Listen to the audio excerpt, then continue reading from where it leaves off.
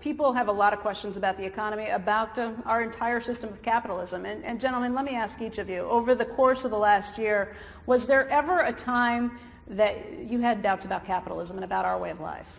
No, there was not a time. If there had been last September when we invested a lot of money, that was when the country was looking into the abyss. And you know, the money was flowing out of money market funds, the commercial paper market had died and everything. We put $8 billion to work in just a matter of a few days then. So I never lost confidence in the system. This country works. You know, we've got 200 years of proof, and it's going to continue to work. And Bill? What do you think, Bill? Well, we have a complex financial system, which we've proven that we can make mistakes. But more fundamental than that is the innovation, the fact that you can create new companies, that people are willing to take risk and invest, that there's great science going on. You know, this country still has the best universities, the best science, and you know, we're going to tune our system of capitalism. You know, the idea that you have a lot of short-term loans covering long-term needs, the amount of leverage that was there are definitely some lessons. But the fundamentals of the system, a marketplace-driven system where we invest in education and a great infrastructure for the long term, that's continued. And you know, I bet there's inventions that took place even that fall, in that darkest hour. People were working on new drugs, new chips, new robots, and things that will make life better for everyone in the decades ahead.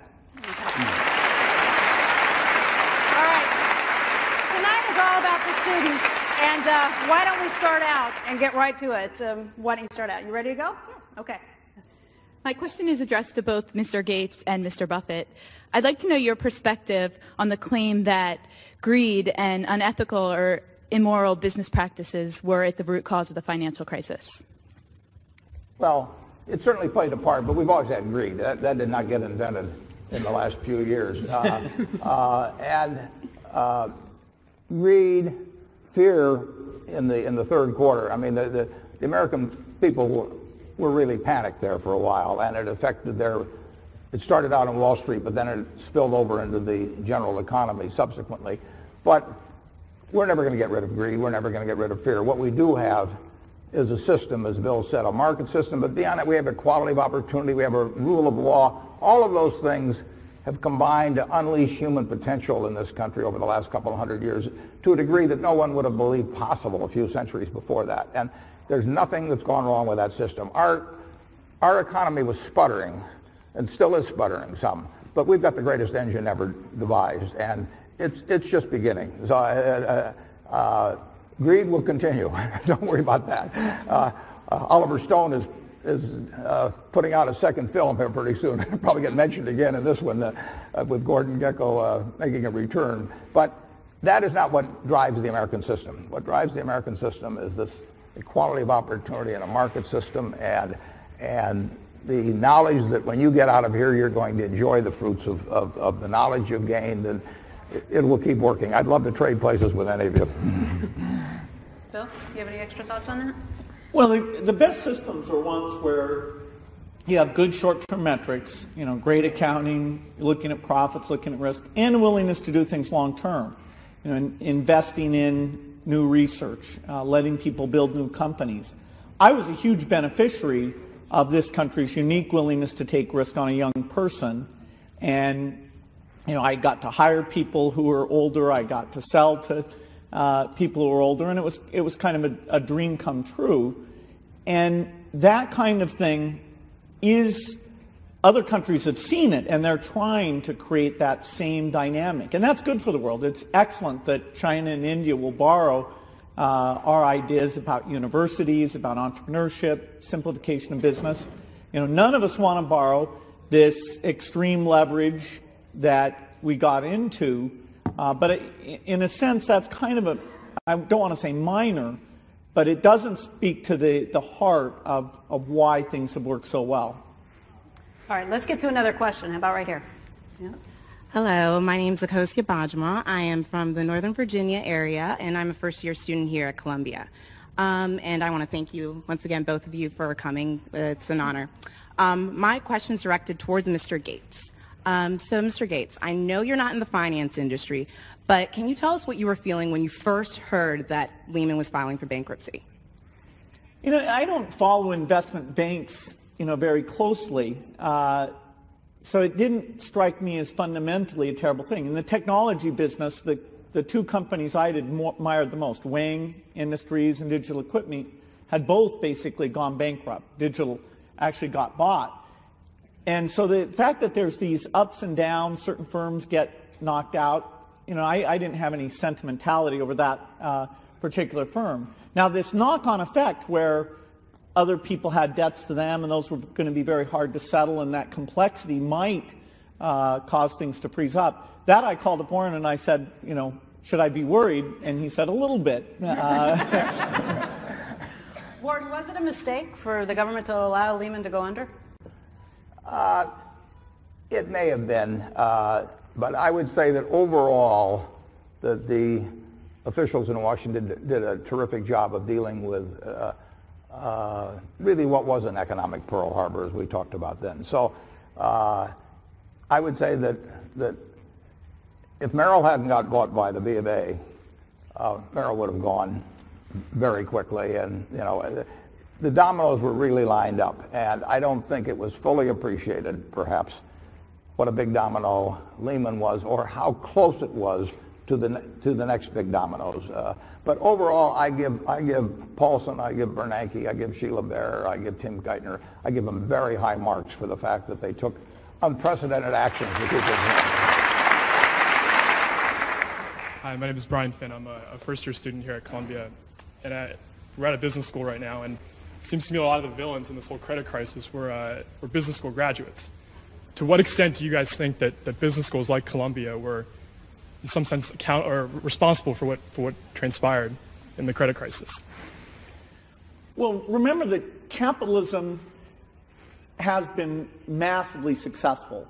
Standard of life, medicine, all these great things have come out of it. And business schools play a role in training people to think about value, leadership.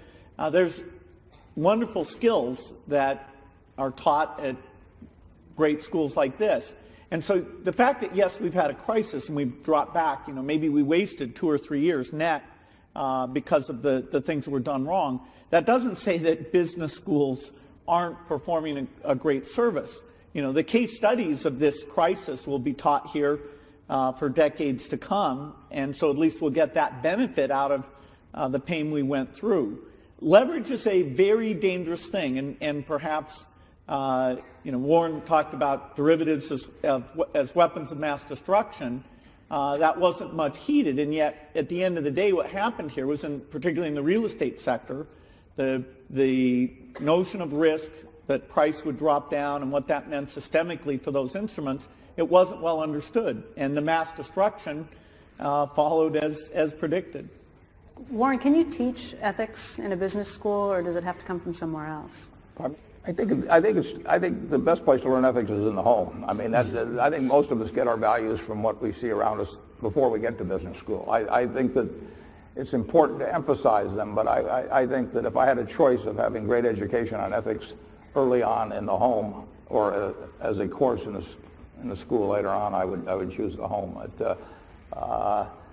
The wonderful thing about it is, in this country, is you can succeed magnificently with ethics. I mean, it's not a hindrance. I mean, it's a help sometimes, it's a neutral sometimes, but it's not a hindrance at all. And to cut corners, everybody here has a wonderful future. I mean, this is an economy you're going into that's so much better.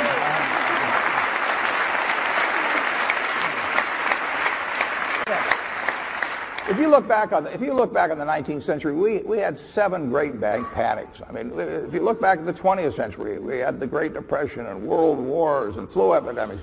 I mean, this country doesn't avoid problems; it just solves them. And in the next 100 years, our machine will sputter again. Maybe 15 years will be so-so years, but there'll be 85 great years.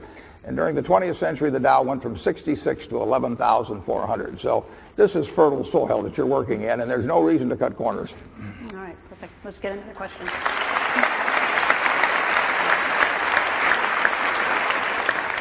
Hi, my name is Ksenia Gankina, and I was born in Russia, and I'm now a second-year student at Columbia Business School. My question is for Mr. Gates. What industry do you think is going to produce the next Bill Gates? Because that's the industry I want to get a job in.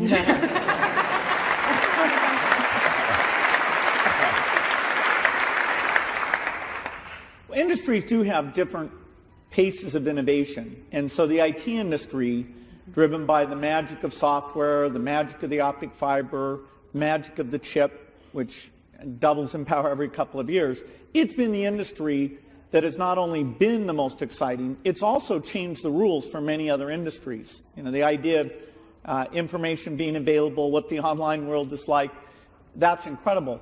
I'd say there are a few other industries that will compete for being exciting in the decades ahead. The energy business, some approach will provide cheaper energy that's environmentally friendly. And there's a lot of science, a lot of business. That's a global thing. There'll be some great careers there. Medicine, you know, we haven't solved Parkinson's or Alzheimer's or about 20 diseases of these poor countries, and yet we can be sure that we're on track to do that. And so, you know, those three industries I think you would do great in. There's many others, but those are the ones that have the strongest appeal to me. But find what turns you on. I mean, find what you have a passion for. If somebody had said to me when I was getting out of Columbia, you know, that Bill's business was going to be the one that was going to be exciting, you know, I don't think I'd have done so well. But I knew what turned me on. I had a professor, Ben Graham. I offered to go to work for him for nothing. He said, "You're overpriced." But nevertheless, I went into the business. And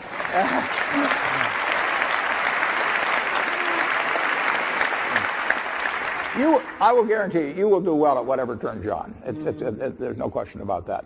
Don't let anybody else tell you what to do. You figure out when you're doing something. Bill, do you share that sense of optimism? Oh, absolutely. Capitalism is great at having thousands of things go on in parallel, and you know, a lot of them fail, some are just mediocre, but the ones that are special can grow and you know, stun everybody. And in all those fields I've mentioned, there's going to be several companies that kind of take your breath away. All right, let's get to another student question.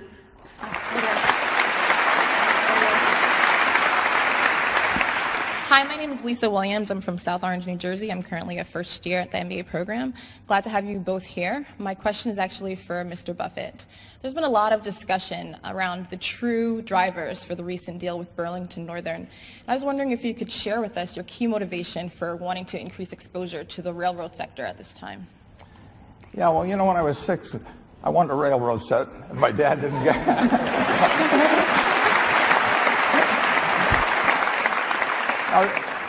If you think about it, the railroads are tied to the future prosperity of this country. You can't move a railroad to China or India or any place else. So we start out with the premise, and I can't think of a more sound premise, that there will be more people in this country 10, 20, 30 years from now. They'll be moving more and more goods back and forth to each other, and you have the most environmentally friendly and the most cost-efficient way of doing that on the railroads.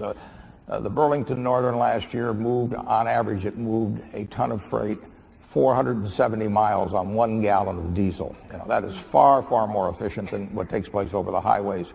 You have a situation where overall they use a third less fuel. They put far fewer pollutants into the atmosphere than trucks will. One train will supplant 280 trucks or so on the road. So the rails are in tune with the future, and there's.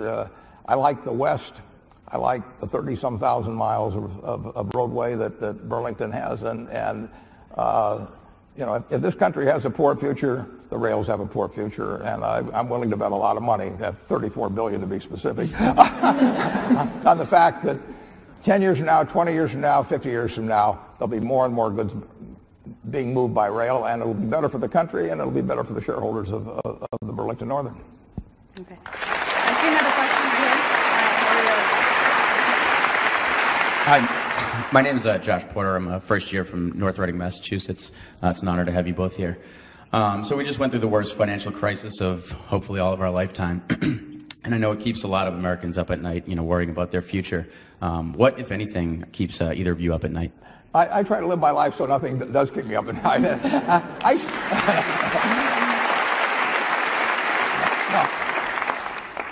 I don't like to sound, like a mortician during an epidemic or anything, but last fall was really quite exciting for me. I mean, I don't wish it on I don't wish it on anybody, but there were things being offered. There were opportunities for us to do things that didn't exist a year or two earlier. So I really don't want to be in a position where I'm leveraged or something of the sort that does keep me up at night. And I did not worry about the ultimate survival of our economic system. We were messed up. Wasn't any question about that. But the plants hadn't gone away. The cornfields hadn't gone away.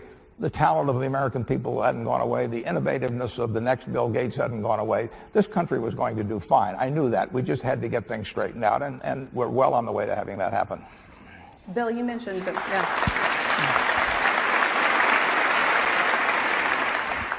You mentioned before that you called Warren and he said, yeah, we should maybe be a little worried. Did he stay up late that night worrying about it? No. The financial system, fortunately, good leadership has a lot of self-correction built into it. I think there are a few things that could surprise us that are negative. A big terrorist event sometime in the next 20 years, that would be a big negative. And a pandemic, which we're actually having in terms of the rate of spread of a new flu, one right now. And fortunately, its actual impact is very modest, way less than any such thing. So you have to keep your eye out for a few outliers like that, and those are the two that I would point to. But overwhelmingly, the rest of the system, there is self-correction built into it.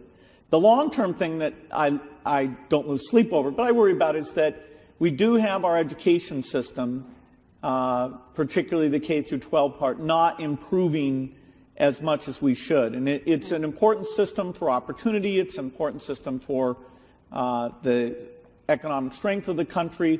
And since it hasn't improved that much, that's a bit scary and needs a lot more attention. But Becky, if you had a wonderful farm and you knew in the next 50 years there'd be 5 droughts, but there'd be 45 good years, I mean, you would not become paralyzed thinking about the 5 drought years. You would recognize that you've got a system that works very well over time, and that's our American economic system. Since we just had the drought year, does that make it less likely for there to be another one really quickly? No, if you'd studied statistics at Columbia, you'd recognize that. Okay, let's get to another question right back here. Hi, I'm Peter Lawrence, a first-year student from Columbia. And first of all, thank you both so much for coming here. Mr. Buffett, the recent run-up in the market has been historic, and it seems that many people question the sustainability of the current price level. Do you think the rally is for real? What's going to happen tomorrow, huh? Well, let me give you an illustration. I bought my first stock in 1942. I was 11. I'd been dilly-dallying up to then, but I got serious. And what do you think the best year for the market has been since 1942? Best calendar year from 1942 to the present time? Well, there's no reason you know the answer, but the answer is 1954. And in 1954, the Dow counting dividends was up 50%. Now, if you look at 1954, we were in a recession a good bit of that time. The recession started in July of 53. Unemployment peaked in September of 54. So until November of 54, you hadn't seen an uptick in the employment figure. And the unemployment figure more than doubled during that period. It was the best year that was for the market. So it's a terrible mistake to look at what's going on in the economy today and then decide whether to buy or sell stocks based on it. You should decide whether to buy or sell stocks based on how much you're getting for your money, long-term value you're getting for your money at any given time. And next week doesn't make any difference, because next week is going to be a week further away. And the important thing is to have the right long-term outlook, evaluate the businesses you're buying, and then a terrible market or a terrible economy is your friend. And I don't care in making a purchase of the Burlington Northern. I don't care whether next week or next month or even next year there's a big revival in car loadings or that sort of thing. a period like this gives me a chance to do things, and it's silly to wait. I wrote an article. If you wait till you see the robins, spring will be over. My name is Erica Braley, and I'm a second-year student. My question is for Mr. Gates. What is the most important thing you do every day?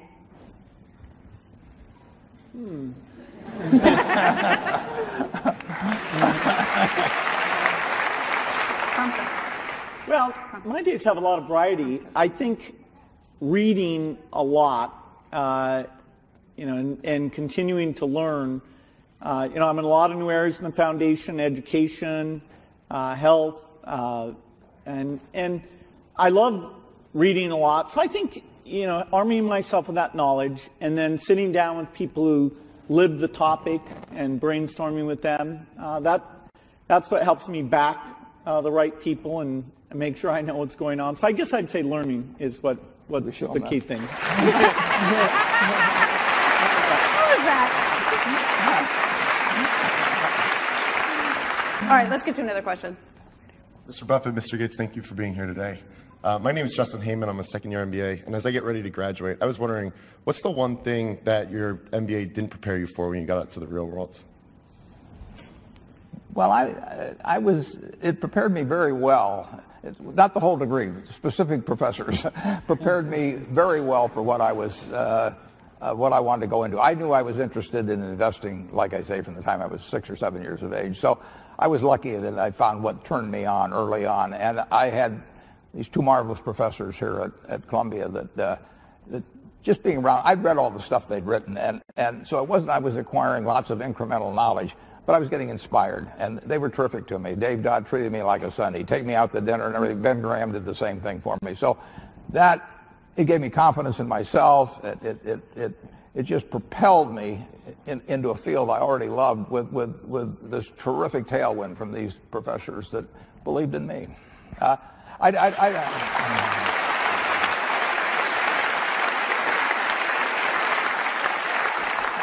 let me add one point, because to the MBA situation. Right now, I would pay $100,000 for 10% of the future earnings of any of you. So anybody wants to see me after this is over. And,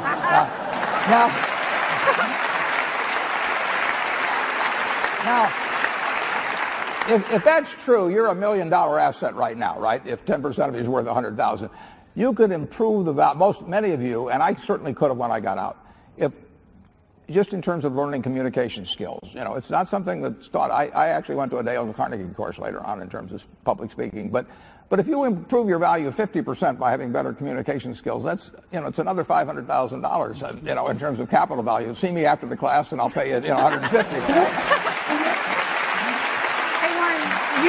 You bring up your time here, and I don't know if you can see the monitors back here, but we did take a look at your yearbook and steal your picture from 1951 here. Uh-oh. I think we've got a picture in the back of the monitors. There you are. Okay. I don't think I'd pay $100,000 for 10% of that guy. Right, we've got another question right here. Hi, my name is Oleg Chish. I'm a second-year MBA student here. My question is for Mr. Gates. You obviously worked very hard to get to where you are, but could you reflect on what role pure luck played in your success?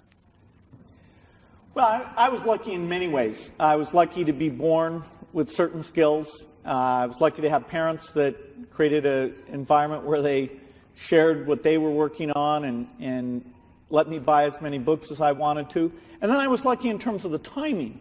The invention of the microprocessor was something profound, and it turned out only if you were kind of young and looking at that could you appreciate what it meant. And then I'd been obsessed with writing software, and it turned out that was the key missing thing that would allow the microprocessor to have this incredible impact. So in timing, in skill set, in some of the people I was lucky enough to meet, meeting Warren, talking to him, learning from him, it's unusual to have so much luck in one life, I think.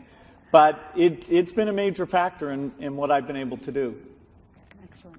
All right, another question right here. Hello, my name is Yoo-Jung Kim. I'm from Deerfield, Illinois, and I'm a first-year student here at Columbia Business School. I'd like to direct my question to both Mr. Buffett and Mr. Gates. In the context of both your professional relationship and unique friendship, what do you admire most about each other? Okay, who wants to take that one first? It's my athletic ability admires. He may not say that.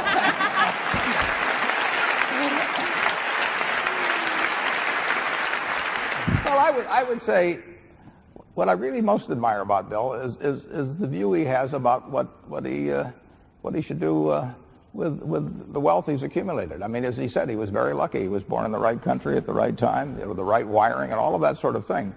But in the end, he knows he's a beneficiary of a terrific society, and not everybody gets the long straws like he and I did. So he has this view that every human life worldwide is the equivalent of every other human life, and he's backing it up not only with money, but he's backing it up with his time, and his wife Melinda's backing it up with her time, and they are really going to spend, the last half of their lives or so using both money, talent, energy, imagination, all to improving the lives of 6.5 billion people around the world, and that's what I admire the most.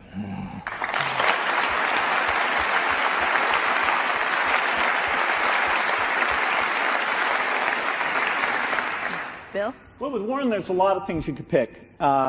His integrity as an example for the world, his sense of humor. But I think I'd pick his desire to teach, his desire to take things that are complex and put them in a simple form so that people can understand and get the benefit of all his experience, all his models of how the world works. He loves to teach, and he does it meeting with students. He does it in his annual newsletter. He does it when he's talking to me on the phone. It's a real gift that I admire incredibly. Here, here. You're welcome. My name is Evan Van Dam, and I'm a first-year student here. And this question is for Mr. Buffett. If the Burlington Northern acquisition is any indication of your long-term buy and hold forever investment philosophy, I'm wondering if the financial crisis has impacted that philosophy or your investment process in any way? No, it hasn't changed at all. I mean, we like products like this. How's this for shameless product?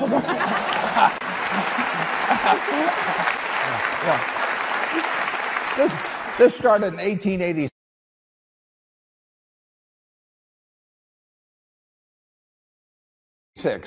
It's gone through all of these events, and in the end, there will be 1.6 billion 8-ounce servings of Coca-Cola products drunk today, and there'll be more next year and the year after. We want to be in businesses with durable competitive advantage, managements we like and trust, and do them at a price we like. And it hasn't changed at a tenth of a degree. And incidentally, we own Fruit of the Loom too, but I'm not going to do it properly.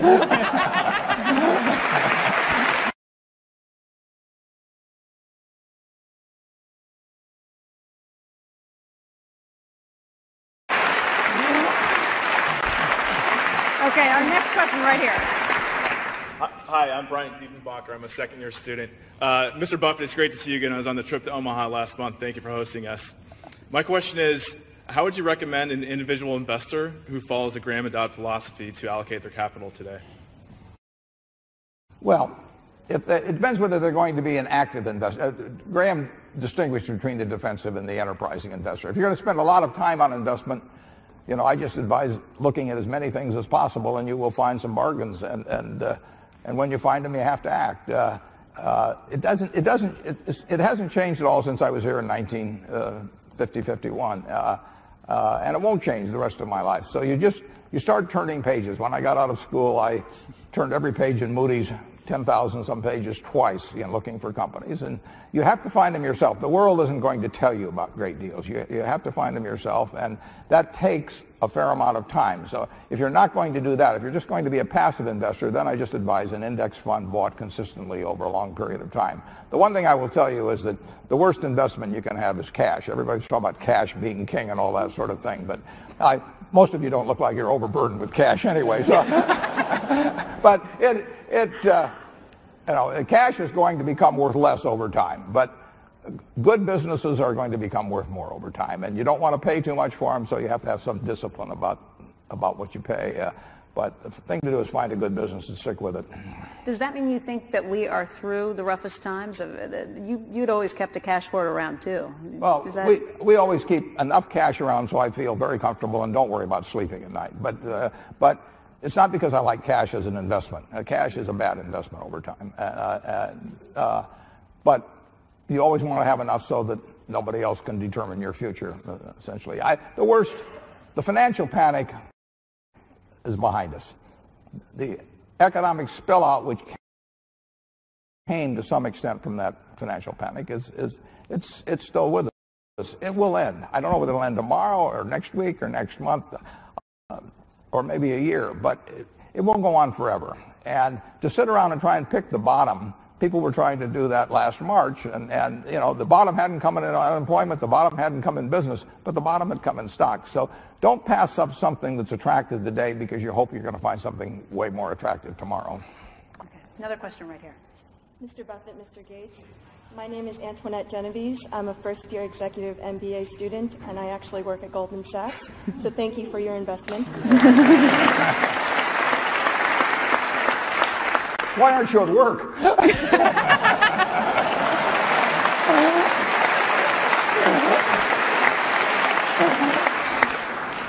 My question to you is I'd like both of your thoughts on the development of alternative energy as for developing our economy and getting it back on track. Bill, you touched on this earlier. Well, there are many, many ideas, and there's enough that we can say most of them will turn out to be dead ends. You know, the solar thermal, solar electric, nuclear is going to go through somewhat of a revival and see if it can solve some of its cost challenges.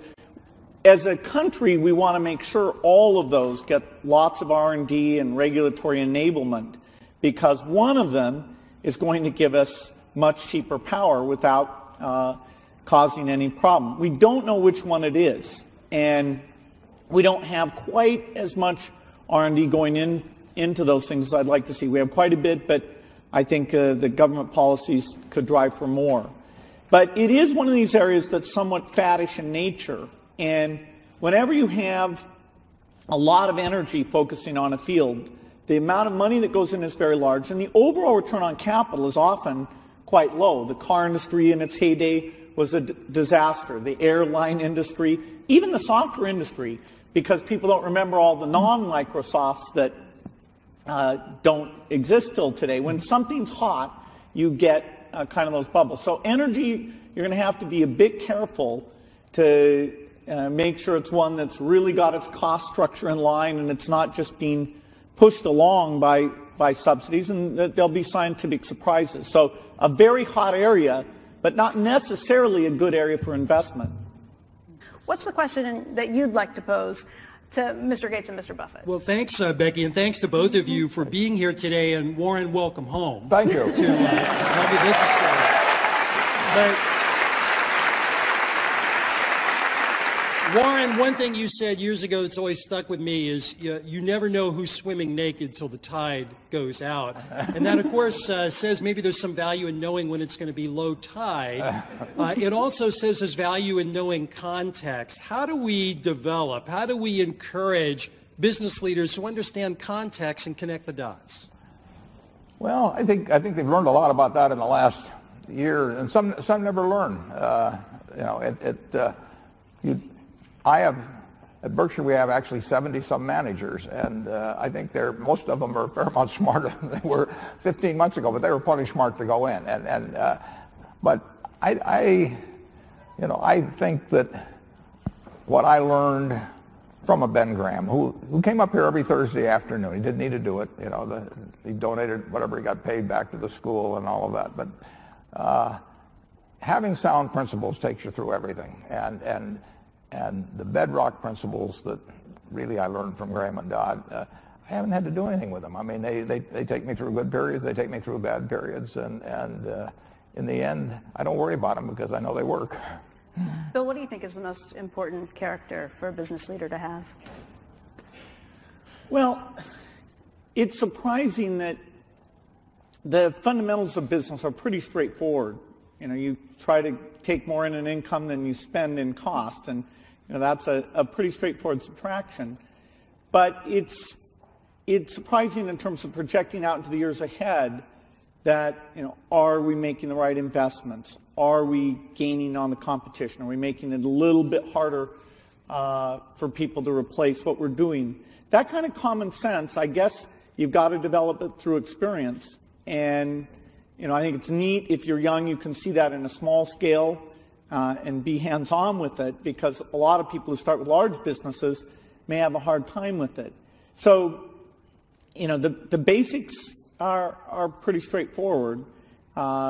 Learning how it works and doesn't work in a variety of industries by reading a lot, I think that's something that comes with time, and a business school is an intense period where you can get ahead of the game. I send one message out every year and a half or 2 years to the max. They get one letter from me every couple of years, and it says, run this business like it's the only business that your family can own for the next 100 years. You can't sell it, but every year, don't measure it by the earnings in that quarter of that year. Measure it by whether the moat around that business, what gives it competitive advantage over time, has widened or narrowed. And if you keep doing that for 100 years, it's going to work out very well. And then I tell them, basically, if the reason for doing something is everybody else is doing it, it's not good enough. I mean, if you have to use that as a reason, forget it. You haven't got a good reason for doing something, so never use that. Okay, let's get to some student questions.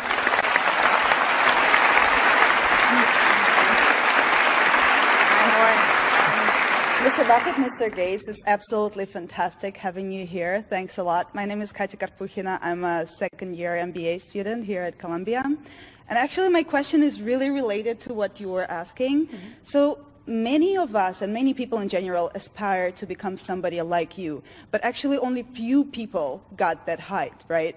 So what do you think were the major qualities that you have that distinguish you from majority? All right. Bill, Warren, what makes you stand out from the crowd? It's always interesting. When Bill and I appear together, they don't figure they can do what Bill does, but they know they can do what I do.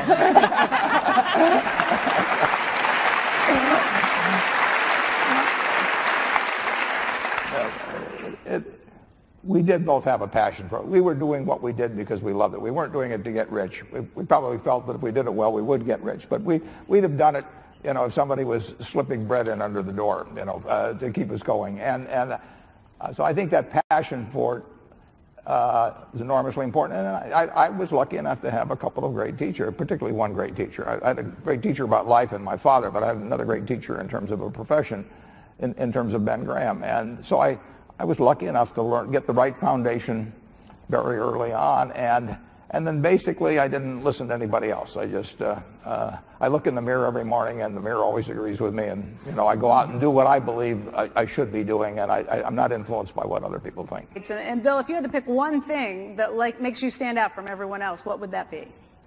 Well, we've talked about some of the basics, having great people around you, reading a lot, thinking long term. I also think, though, there come a few magic moments where you have to have confidence in yourself. Warren, when he set off on his own, he could have gone and taken a job as an analyst somewhere, but he knew that he had the skill, that he was going to raise money and have his own partnership.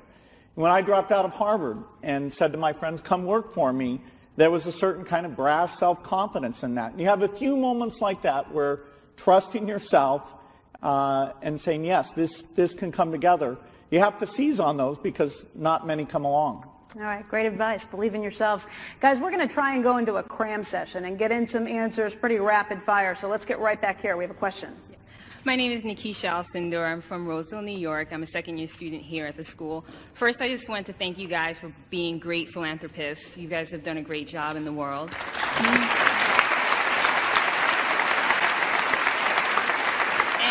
My question is for Mr. Buffett. You recently made a huge contribution to the Bill and Melinda Gates Foundation. If you can talk to us a little bit about what your reasoning was and how you'd like to see those funds used. Yeah. Well, I wouldn't have given it to them unless I was 100% in sync with their objective, which is to do the most good for the most people, wherever they may be, male or female, whatever their color, whatever their religion, and so on. They believe every human life is equal to every other one. I'm very good at making money. If you read what Adam Smith wrote in 1776 about specialization of labor, he says if you're going to if you're going to deliver a baby, don't try and learn to do it yourself. Get an obstetrician. So Bill and Melinda will be better, and my children who also have foundations will be better at doing it than I would be. And that's fine. I'll work at what I'm good at, and I'll let them do it, and they're doing it 100% in accord with my wishes. Okay, another question right here. Mr. Buffett and Mr. Gates, welcome to Columbia Business School. My name is Chris. I'm from Pennsylvania, and I'm a first-year MBA student. My question is, who have been some of your most important mentors, and what lessons have you learned from them? Bill? Well, I benefited from my dad and mom, who set a great example. My dad was a lawyer and shared what he was doing at work. I've had some business partners that we've learned together, Steve Ballmer in particular. And then I'd pick Warren as somebody I've learned an immense amount from. You know, just hearing his stories of how he dealt with tough situations, how he thought long term, how he models the world. You know, if you get a chance to spend time with people like that, it's fantastic. All right, we will be right back. Stay right here.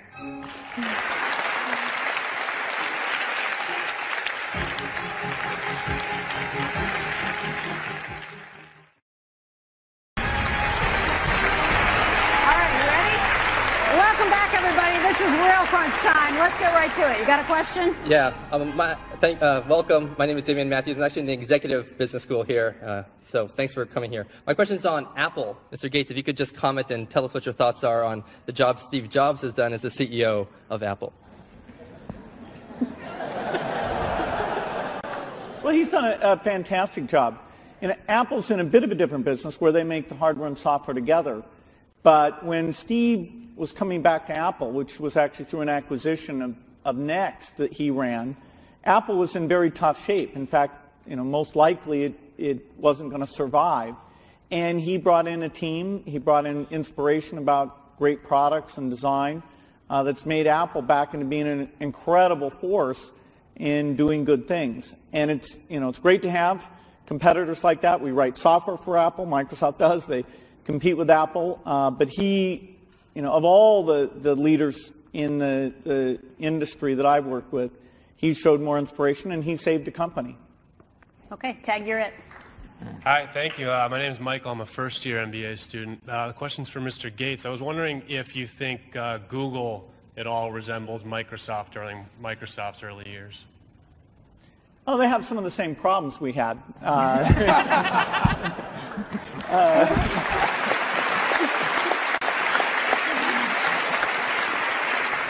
Yeah, it's another fine competitor. They're hiring a lot of smart people. They've gotten into the lead position in search, which is incredibly profitable to be number one in that.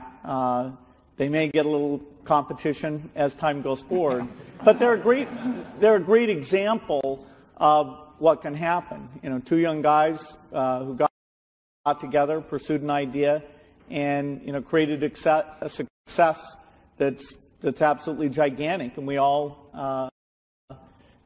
hopefully use search engines, maybe a variety, and we benefit from that. Right here. Hi, I'm Josh Austin. I'm a second-year MBA student. My question's for you, Mr. Buffett. Value investors such as yourself believe that fundamental analysis, deep fundamental analysis, is critical to intelligent investing. However, you've said several times in the past that you've made very rapid capital allocation decisions, sometimes in less than 5 minutes. And I was wondering exactly which data gave you confidence in your decision. Yeah, well, that's 50 years of preparation and 5 minutes of decision, basically.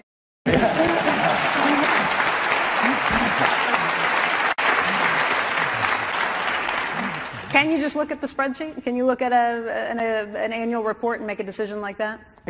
Yeah, sometimes I can. I mean, just take Coca-Cola, for example. I mean, I sampled the product for 60 years, and then I saw a couple of key ingredients, that essentially that tipped the scale in terms of buying it back in 1988. But the good, big decisions, they don't take any time at all. If they take time, you're in trouble. All right, we will have more with Bill Gates and Warren Buffett when we come right back. Gentlemen, last question today. If America was a stock, would you buy it, Bill? Yeah, you bet. Warren? On margin. All right, gentlemen, we want to thank you very much for your time. You've been wonderful. Bill, Warren, we really appreciate both of them. Let's give them a big round of applause, guys.